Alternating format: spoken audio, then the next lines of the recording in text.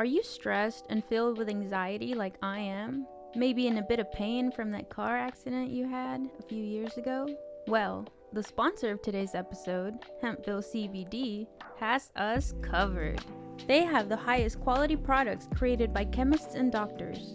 Hempville carries everything from CBD to THC dispensary grade without those despicable dispensary prices. Order your Delta 8, 9 edibles and vapes along with the THCA flower and get free shipping when you spend $50 or more at hempvillecbd.com. Check out the link in the description for more details.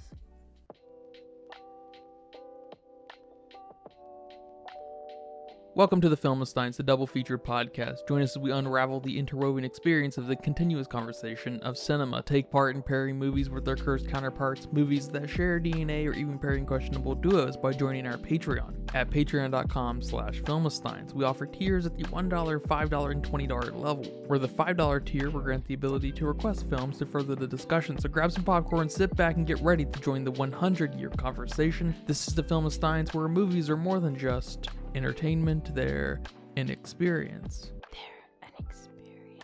All around you. And welcome back to another episode of the Filmistines. Thank you for joining us today. I'm joined today by my hungry friend, Lucy. Hello, everyone. Wow. You can join us every Monday, Wednesday, and Friday for brand new episodes of the Filmistines. Some recent episodes include Nick Cage's new film, Dream Scenario, Christopher Nolan's Inception, the Too Cool for School Rebel Moon Part 1, The Creator, and Ridley Scott's new film, Napoleon. Remember to leave nice reviews, comments, thoughts, and ideas over on our Patreon at patreon.com/Filmistines and subscribe. Help us out. We appreciate all the support. But today we're discussing J.A. Bayona's Society of the Snow, Netflix's recent big hit. I guess I have to say off the top that I'm really surprised that someone can go from making perhaps the absolute worst Jurassic World movie, Jurassic Park franchise movie, with the black market of dinosaurs, to one of Netflix's best films, period. You got something to say about that? Well, first of all, it's not that bad. It's not that bad how you're right. saying it right now. It's worse. No, it's not Whatever worse. you think, it's worse. It's not. It's not that bad. Not for you to say, how can he give us that shit and then this masterpiece? No, not that bad. All right. It sounds like a ranking is in order with the Jurassic Park and World movies. I didn't know anything about this Uruguayan flight catastrophe. Apparently, everyone knows about it on the internet. I guess maybe after this movie comes out, everyone's like, oh yeah, we all know about this. I missed the memo. You missed the memo. Yeah. All right. So, I didn't know anyone was going to survive this. Oh, okay. So that was a big surprise for me. Well, a handful of people survived. I was actually quite shocked at how many people survived. I guess I expected everyone to die, not just one or two to survive, but just everyone to perish in a variety of ways. So that was really, I guess, fun as far as a cinematic experience going through that. Yeah, that's interesting. I mean, I did not live under a rock, although sometimes I crawl under rocks.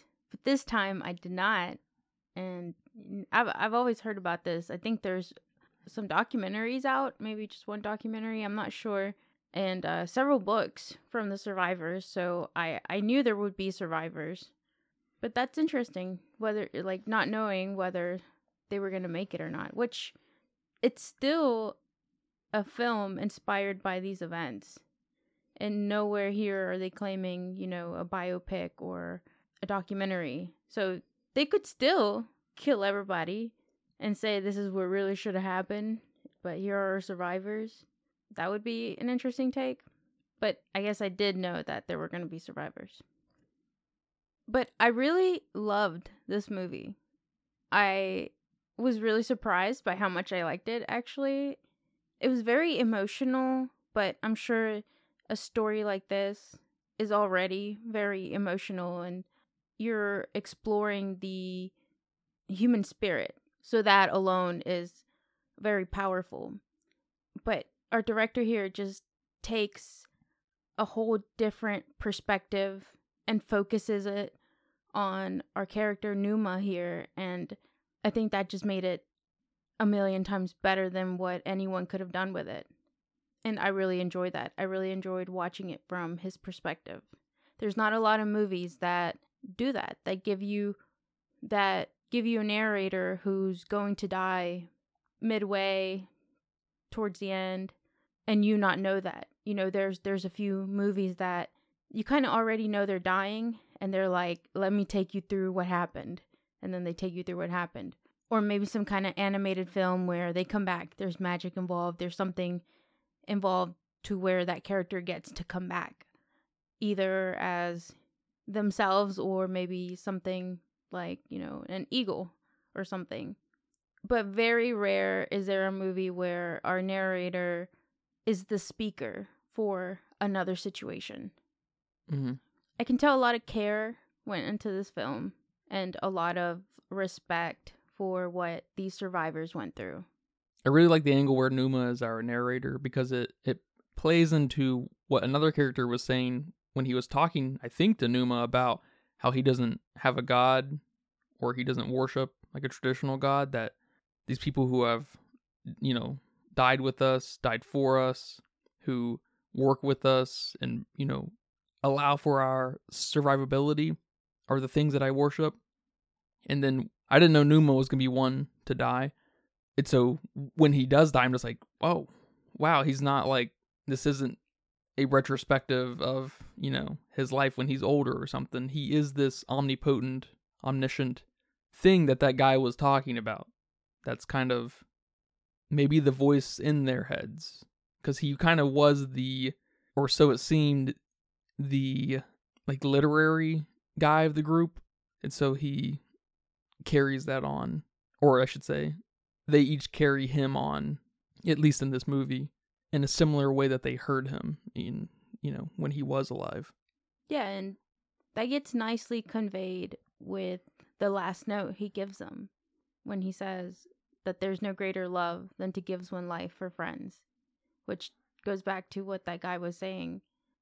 These are the people who he worships, the people who gave their strengths for the survivability of the group.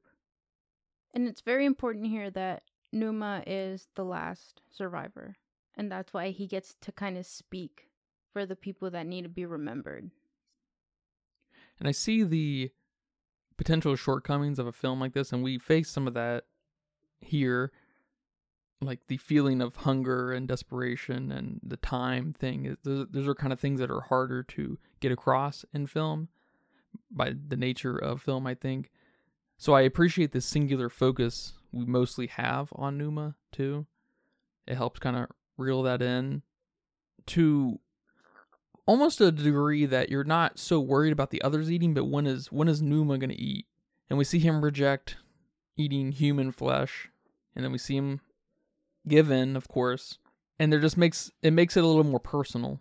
We sacrifice the desperation of the group and the hunger of the group in the trade-off for Numa having to succumb to it.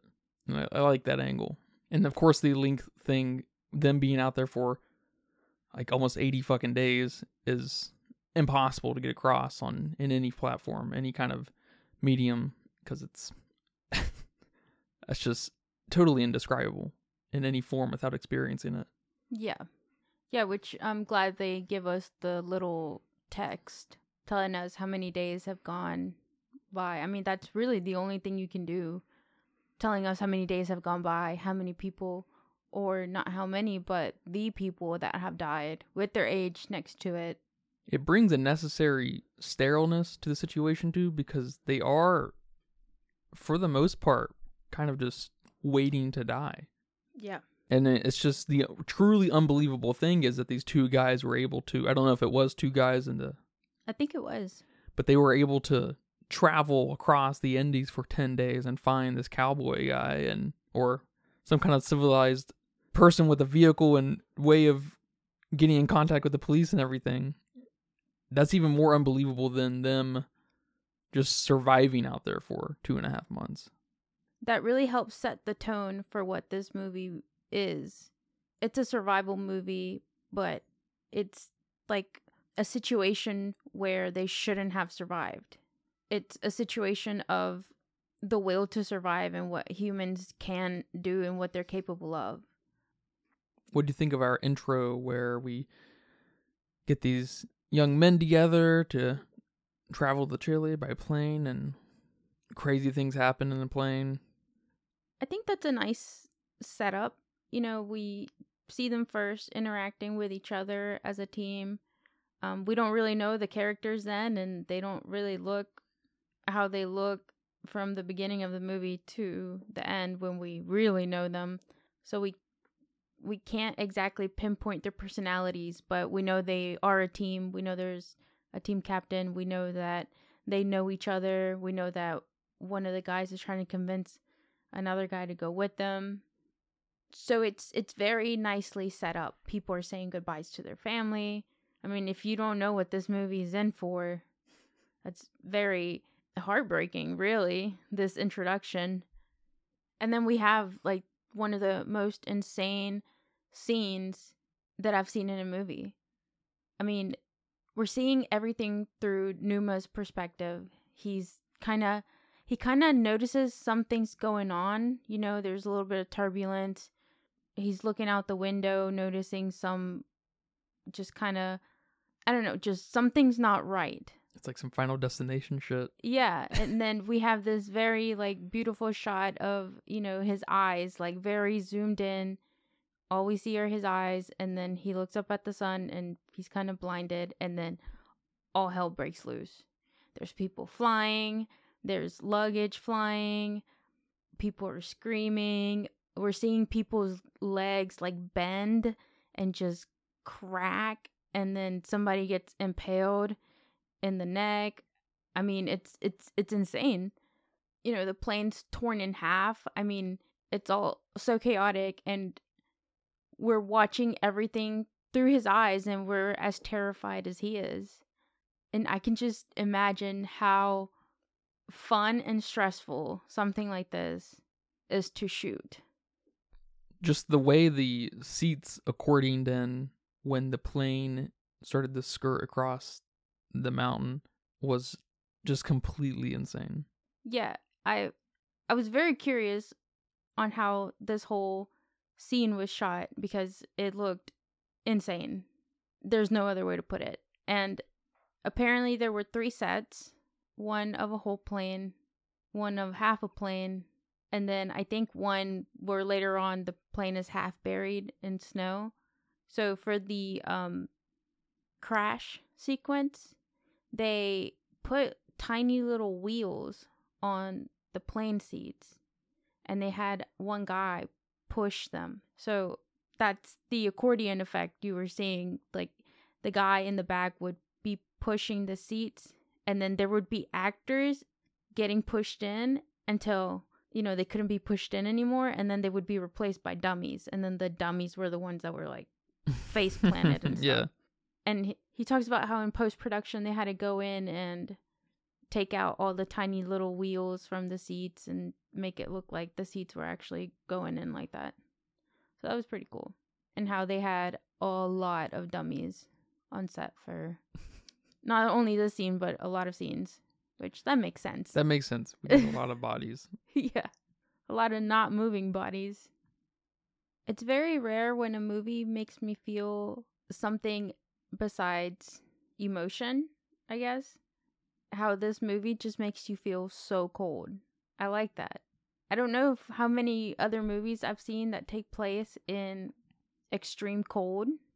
We have end of the world movies that are, frozen, and we had, I guess, that dream sequence in Inception where there was ice everywhere, but just, I guess, something about them having to survive and not wearing the adequate equipment one should wear in those extreme temperatures just makes your body so freaking cold. And I like that. That was cool. I had to wrap myself up in a blanket. Yeah, I felt something similar. It's kind of like the yawning effect. Because they were cold, we were cold. Or because I was cold, that made you cold, and I was cold because they were cold. The combination. The combination. It's pretty cool. I don't know if I've seen the opposite, where a movie feels so hot. Maybe that Spike Lee movie. Do the Right Thing. That one, yes. And 12 Angry Men. And 12 Angry Men. Yeah, I don't know if I feel it in those movies, though. No, not like this. Definitely not like this. So I just thought that was cool. That's something to appreciate, really. You made me cry, you made me feel emotion, but you also made me so freaking cold. Yeah, I think that is helped with the singular kind of vision we have with, focusing on Numa. It kind of places us in his shoes a little bit more instead of some objective view. So you think if this movie would have been kind of a third person standing off, not so personal, not so close, we wouldn't have gotten that cold? Yeah, I also don't think it would have been as good. I agree. Because I know there's another adaptation of this called Alive, I think, and it focuses on the spiritual angle, which we get little hints of here, but I think that's a really weird angle to focus on because that feels very culty, because all of a sudden you have this religious motto turn cannibalistic, and it's like that's a weird combination. That sounds like a horror film. Yeah. So this movie, you'd think you'd want to focus on the desperation, survivability, camaraderie. Like, they treat the cannibalism like it's a taboo in the movie, like they should, because that's how they felt, or I assume that's how they all felt doing it and afterward. Yeah, they worked, Bayona here worked really close with all the survivors. That's awesome. I saw that they had about 100 hours of footage of interviews with these guys. So I imagine that their tone and mood of the way they talk about it was the entire reason for the singular perspective. Yeah, I can see that. Because this is a moody thing. This really can't be a statement piece. This cannot be this dualistic kind of religious versus survivability piece. It's too real, because I guess, it happened, and just the presence of it happening and you trying to adapt it grounds it like nothing else. And so it's hard to inject this literary thing in this setting with these characters. So I really appreciate the focus on Numa, or I should say the focus from Numa's perspective. Yeah. Yeah, and then I like how that morphs. Like I said, I liked how that morphs into this omniscientness. Is that the right word? Omniscient? I can see why the Alive film would want to focus on that. In an interview with the director, he talked about how really close to around the time when this event happened, there were organ transplants happening. And he talked a little bit about how a lot of the people they weren't okay with that, with organ transplant. It was a semi-new thing, and being religious, I guess, that's not something you do. I don't know. I'm not sure. You're sure that you're defiling the body. You're defiling the body, right? And it was just not okay. So I've never thought of that being a problem. So he talked about how he wanted to portray how not okay they were with consuming human flesh, but he does it in a very, I don't know if I want to use the word mature. He uses it he makes this conversation that they have in a real, like a matter of fact kind of way. Like, yeah. This is how it's going to be if we want any chance to survive, because the filmmaker here, along with all of our survivors at any point in the film, are completely aware of the desolate nature of where they're at. There's nothing lives up here. Yeah, and it helps that we have Roberto saying that, because he's, the med student or whatever, even though he only did 1 year. But he's the student, and he's the one who's saying that. So, yes, it's like a very matter-of-fact way. We will die if we don't eat these. And I don't know, I don't think I've ever seen Alive, but that just sounds more, horror, more we gotta consume the human or we'll die Yeah. way. And they established their rationale and logic right out of the gate too, with how they react to being alive after the crash. They build a wall, they ration out their food supply. It puts these guys on a strange like know-how level, although I'm sure they've never been stranded in a place before like this, at least. But they seem to kind of right out of the gate understand how like dire the situation is. And so they, one thing leads to another. They understand that they have a bunch of food right outside that could give them a chance. Yeah. And I like that too. I like that each of our boys here have some kind of thing about them that's going to help everybody. Like the mad guy, Marcelo was the leader, the captain of the team. So he quickly started telling people what to do.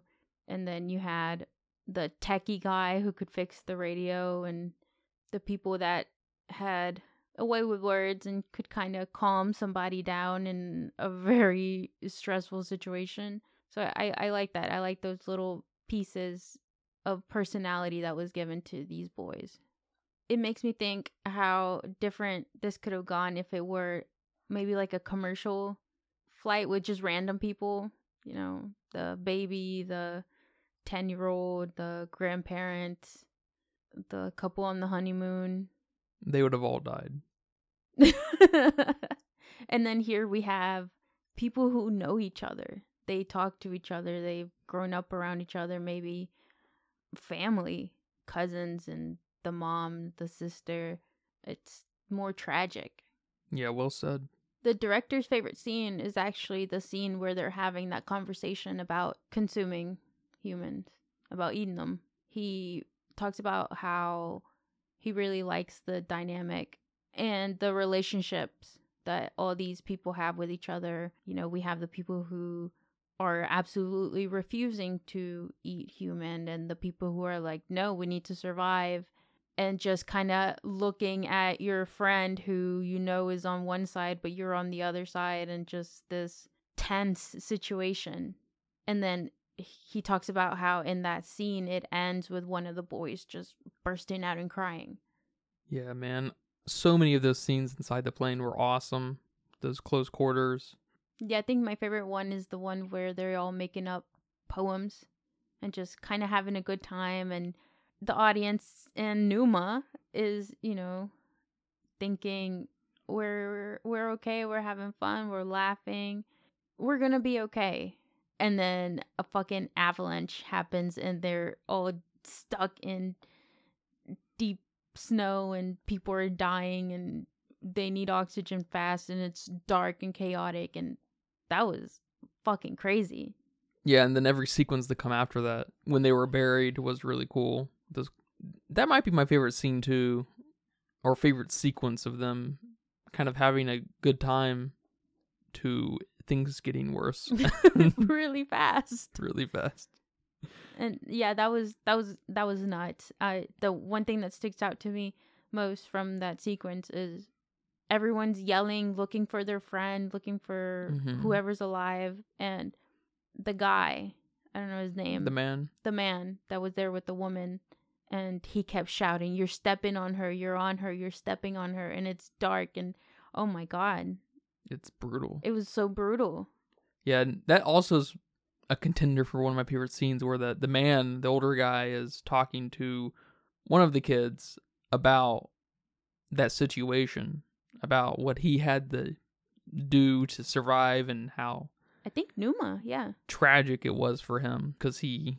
along with everyone else, kind of helped facilitate the death of his wife or girlfriend, whoever that was. Mom, was it his wife? It was his wife. Yeah, because they had kids. Oh yeah. Yeah, and how he was the one standing on her chest. So if he moved, and yeah, that was crazy. That was heartbreaking. There's a lot of moments here that are so heartbreaking in both good and bad ways. Probably all the scenes with the radio and the information they were getting from the radio. them finding out that there's a rescue team, to them finding out that it stopped, the rescue team ceased, Yeah. to them at the end finding out that the 2 boys made it and are getting rescued. They're insane. They're so powerful, especially that last one. It's totally. You have to really admire the fact, I think. I mean, it may just be me, but even though this takes place over 2.5 months, the film does such a good job placing you in the time and place for these guys that there's still some element of, empathy there, because between every scene or whatever sequence, a few days or weeks go by, and just the surrounding area just indicates that they've been doing a bunch of the same for every single one of those days. And so there's a weight and dread that just drags this mood down, and I think it does it really effectively, as much as a film or TV show or anything can really do, because that time thing is really hard to capture, but I think they actually do a remarkable job here with that. And it helps that, yes, these boys are probably doing a bunch of nothing and waiting to die for weeks for the most part, waiting for someone to really come save them maybe, but so it helps ground it in the span of time versus something like Napoleon, recovering many more months than just, 3 months. So that story would have no chance in hell, being told in really in a fleshed out way. So we needed a different focus. We couldn't focus on Napoleon's affairs. Right. Especially because he's moving about. He's going to Austria and Prussia and back to France and everything. And here we're in a real static place. So I think it's really effective in that way. Do you think they kept the same effectiveness of the time in the end, where Roberto and Nando are going to find somebody, and that whole trek took about 10 days? And then when they got in touch with the guy, he's also in the middle of fucking nowhere. Mm-hmm. So how long did he have to go alert? Yeah, probably not more than a day, I would imagine. But yeah, see, I mean, that's where the film starts to falter a little bit, because that felt really fast. That felt super fast. And that is because they were on the move. They were on a hero mission, they were on their final mission. There was no coming back, right? Yeah. So it's a tricky thing, and I appreciate the decision to really not focus on them when they left, and until they arrived with that cowboy dude, because it's really, I mean, I get it, man. It's such a frustrating and tricky thing to try to capture a span of time where something's happening, Mm-hmm. because they're traveling up and down valleys and around and stuff, and that's pretty much the only sequence we get is when they get into the valley of some mountains and stuff. And I guess maybe there's some thing out there in the mountainous areas that people know about valleys, that because it kind of looked like there was like a path that way. I don't know anything about mountainous valleys, and that might indicate water. Yeah, water or some kind of geographical certainty for life. Wilderness. Yeah. Not mountains upon mountains upon mountains kind of thing. Okay. They must, because that's what it kind of indicated to me. And so, of course, we needed that instant. Like, okay, there's something. Like, the hope was, they got pretty far out there, and the 3 of them originally, and then they see these rolling mountains, and they're like, fuck, like, what are we gonna do? And then one guy goes back, and so the other guys have food, and then we don't really see them until they hit the valley, and then we don't see them again until they hit the cowboy. Mm-hmm. And so it unfortunately does kind of suffer from that time thing. It didn't feel like 10 days. And I mean, that's a hard equation to figure out for filmmakers. It really is. I have no idea how you could correct that. Yeah. Without having a series or something where we have a similar kind of mood all the way through. And maybe those last episode and a half focus on those guys traveling kind of thing, out of like 10 episodes or something, it had to be something like that. But then that's a tough thing, because like in The Last of Us, we avoid all of the walking. We get all the high points, but there's like most of the game is walking and the stories Joel and Ellie share and have with each other. So it's tough. Yeah. It's tough, but I guess they they navigate around it so quickly, and it becomes such a happy ending that you're not really stuck on it for long. And especially because that out of the 80 days or whatever, 10 of them were focused on that. So it helps navigate us around that dragging on for some weird amount of time. So I think he does as good as he possibly could without a show, maybe. I'm not even sure if that's the correct answer, because that's hard to capture. There's no doubt about it. I do not envy that job. Try to capture a mundane amount of time on camera, for sure. That's scary work. Yeah. And there's something to be said, too, that our narrator is gone. I don't want to say almost like it doesn't matter what happens after him, but we're no longer experiencing the awfulness with him. Yeah, and I think it's pretty cool because I feel like they effectively portray a sense of, well, this is it. You know, when Numa dies, it's like, all right, well, this, especially for someone who doesn't fucking know if anyone's going to survive, I'm like, well, this is it. This is it for all of my boys here. They're not going to make it back. So that was, I don't know if that worked on that level for you, but it ended up being really effective for me. No, it did. Even though I knew the whole time they're not going to make it. Shit. It's good filmmaking, then. It's good filmmaking. He tricked me. And you knew. Good job. And I knew. That's sick. One of my other favorite scenes is when they're getting ready to be picked up. You know, they just heard on the radio that Roberto and Nando made it and are alerting, and there's people on their way to go collect them, and they're all trying to comb their hair and putting gel in it and brushing their teeth. And there's just something so kind of sweet and sad about that. And then they talk about, what are we going to do with all these bones? And it's like that sweetness is kind of like, oh, shit. Yeah.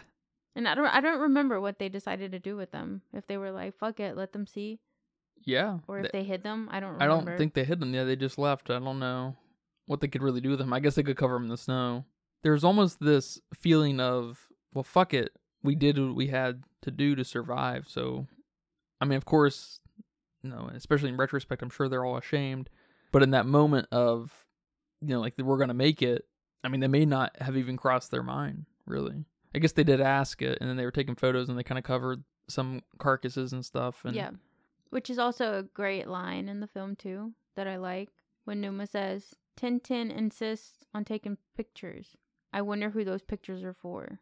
I'm like, damn. That's so sad. Do we have any photos? Because it looked like they left the camera behind. No, we have photos. They're at the end, right? In the credits. Of them in the mountains? Yes. Yeah, I think that's actually them. Because I from the little bit of catching up I did, they didn't immediately pick everyone up like they did in the movie. They came and got a group of people and then left and then came and got another group of people. Damn. I know, right? That's tough. So maybe in there they picked up the camera or whatever, Okay. So. Okay. Can you imagine being part of that second group? At least leave some food, right? Right? I'm sure they did. I bet you they did. And water and everything. Yeah. And blankets, maybe. Yeah. At least a jacket. Because they may have left someone with them, like a so-called expert, snow expert, mountain expert. Could have seen that. It's like when you go to, I don't know, like when you go to the YMCA and you need a basketball and they ask you to leave a personal belonging, and then you exchange the basketball for your personal belonging.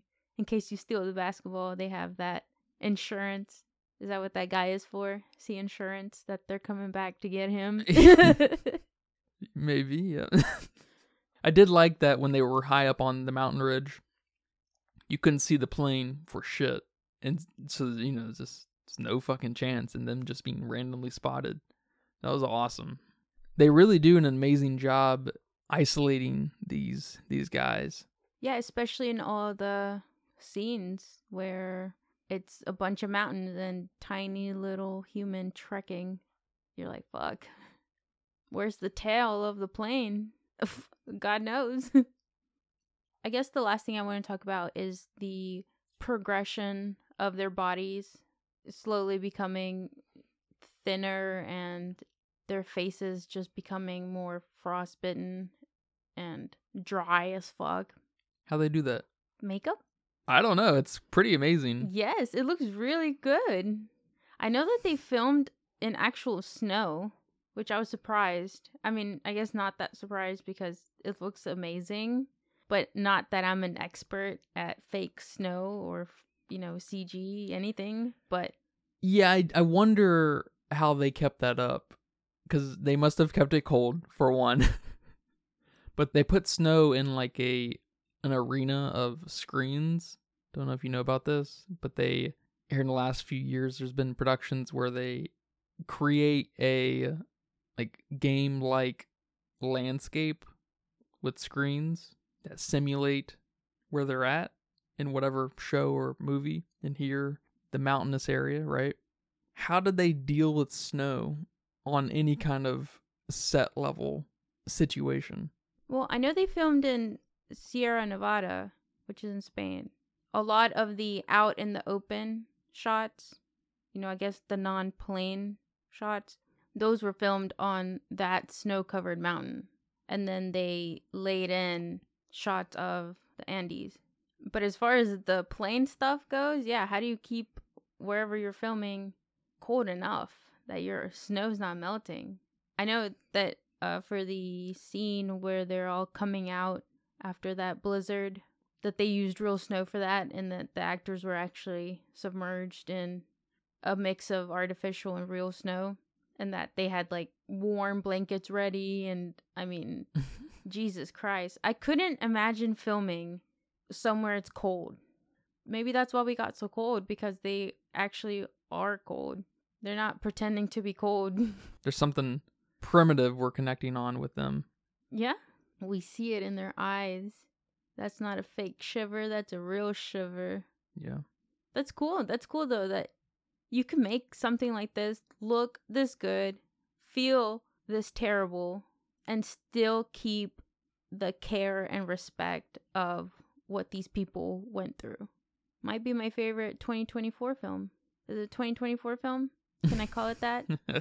Yeah, I don't know. It, of course, released on Netflix January 4th. Okay. But it hit theaters all across the world throughout the last part of 2023. Oh, shit. So I don't even know what to call it. What does Wiki call it? A 2023 film. Well, Wiki might be right. I'm probably I'm gonna label it as 2023. All right. Yeah. So not my first 2024 yeah, we film. have. I thought it was gonna be the first 2024 movie too. Dang. And I mean, also, we didn't say it, but the performances were fucking amazing. And none of these actors were actors before. This is a lot of their debut film. Yeah, it goes to show you, if you can just place actors in a situation and direct them and just have some expectation and probably teach them quite a bit. I'm sure they became very familiar with a lot of the interview footage that they collected. You can get a lot out of, newbies. Yeah.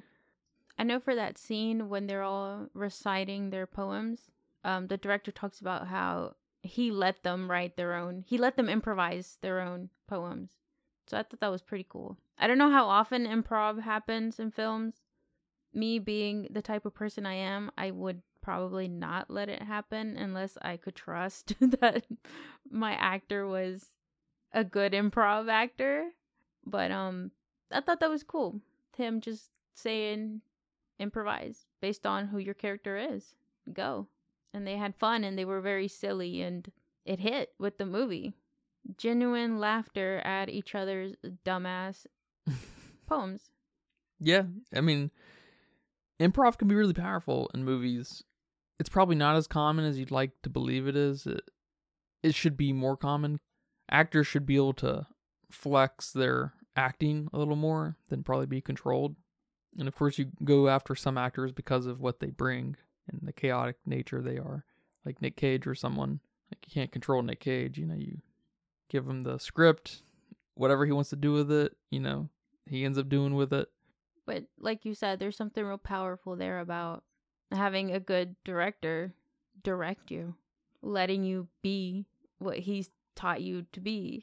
Yeah, and especially outfitting the scenario. He's emulating the scenario for you to emulate the situation. Whoa. Like, more people should try that. Disney should try that. Damn, here we go.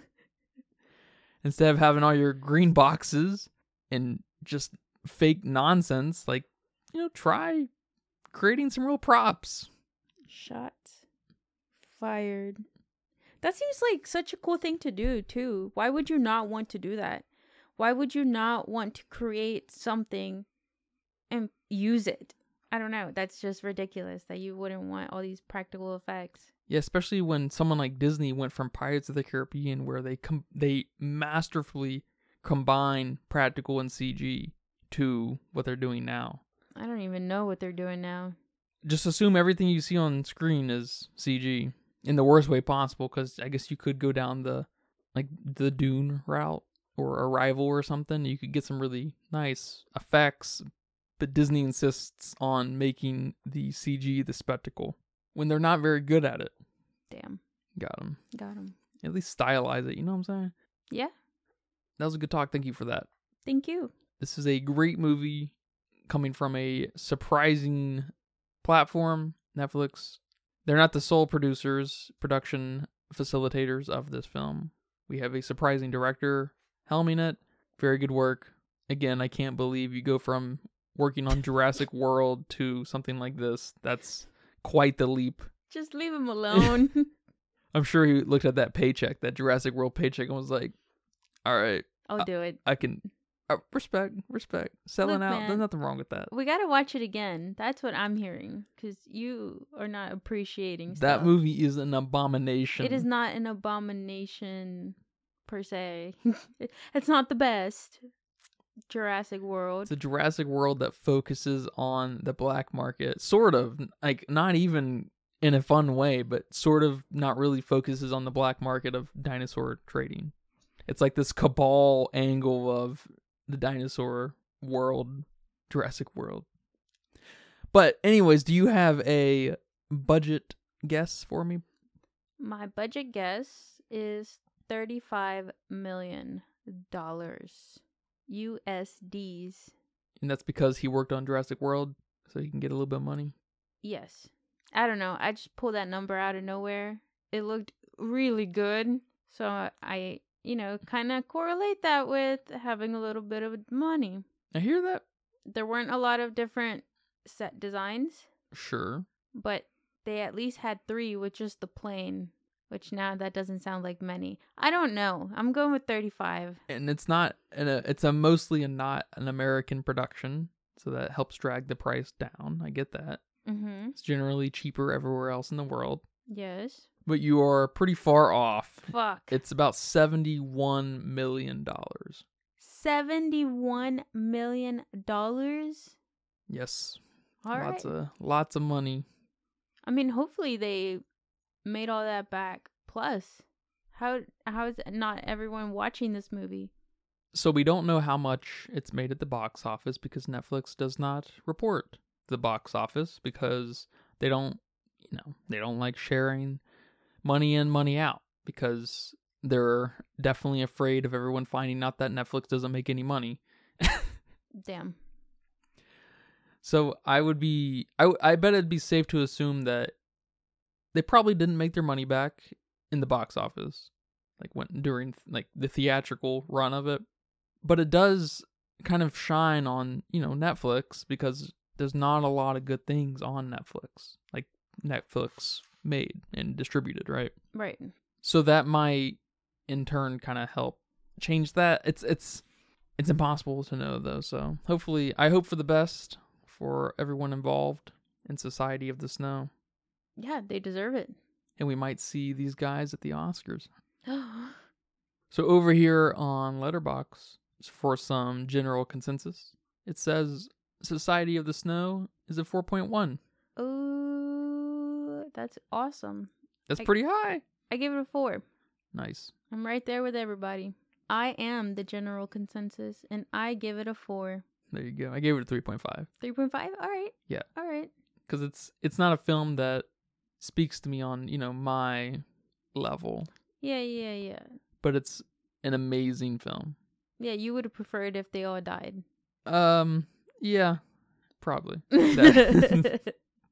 I gotcha. I got you. It's still, I don't think it's the kind of thing, like, if I was writing for an outlet, I'd probably give it a 4.5. I think there's a level of masterclass in this film that's something to study. Yeah, I mean, really, just from him being so focused on his perspective and how he wanted to tell this story, that elevates this movie. It's a genius vision, totally, and it helps make the film successful on a level that probably wouldn't work as well if it was working from any other perspective. I think an objective perspective is a mistake. I think some ethereal divine perspective is a mistake.